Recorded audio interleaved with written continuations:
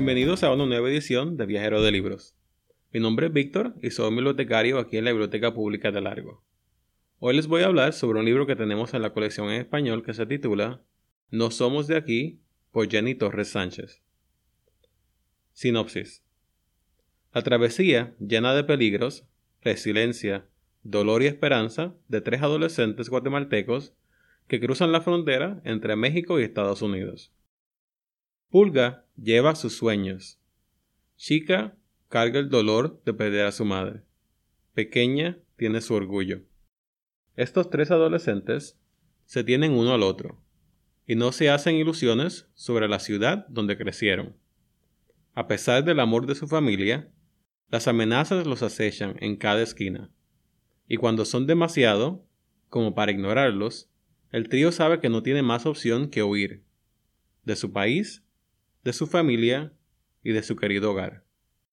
En su travesía desde Guatemala hacia Estados Unidos, a través de México, siguen la ruta de la bestia, el peligroso tren de carga que los conducirá a una vida mejor, si tienen suficiente suerte como para sobrevivir el viaje.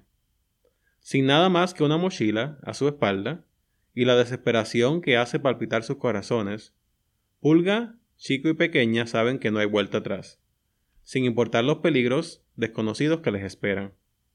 En este impresionante relato de 3 vidas injustamente destrozadas, basado en hechos reales, Jenny Torres Sánchez resalta el sacrificio de los inmigrantes en la frontera del sur a través de una narración vivida y conmovedora. Mi opinión. Esta desgarradora historia está inspirada por eventos actuales, como lo es los miles de mujeres, hombres y niños de América Central que buscan refugio en Estados Unidos. Cuando la novela comienza, los adolescentes Paula, Chico y Pequeña viven en una ciudad muy violenta de Guatemala. Pulga, con 15 años de edad, sueña con convertirse en músico como su papá y ya está planeando su escape. Chico, un niño tímido y pasando por un momento difícil, viene a vivir con la familia de Pulga luego del asesinato de su madre, que fue balaceada cuando él tenía 11 años de edad.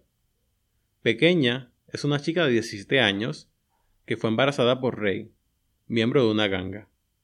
Luego de que Pulga y Chico vieron el asesinato de un vendedor de zapatos local por la ganga de Rey, ellos saben que reportar el asesinato significa su muerte inminente. Pero lo que no saben es que al quedarse callados, significa que estaban destinados a unirse a la ganga. Luego de que Pequeña da a luz a su hijo, Rey le dice que ella se convertirá en su esposa, algo que ella jura nunca pasará. Pulga, Chico y Pequeña entonces deciden irse de Guatemala, dejando a su familia atrás y al recién nacido de Pequeña. Su viaje es más aterrador de lo que se hubiesen imaginado.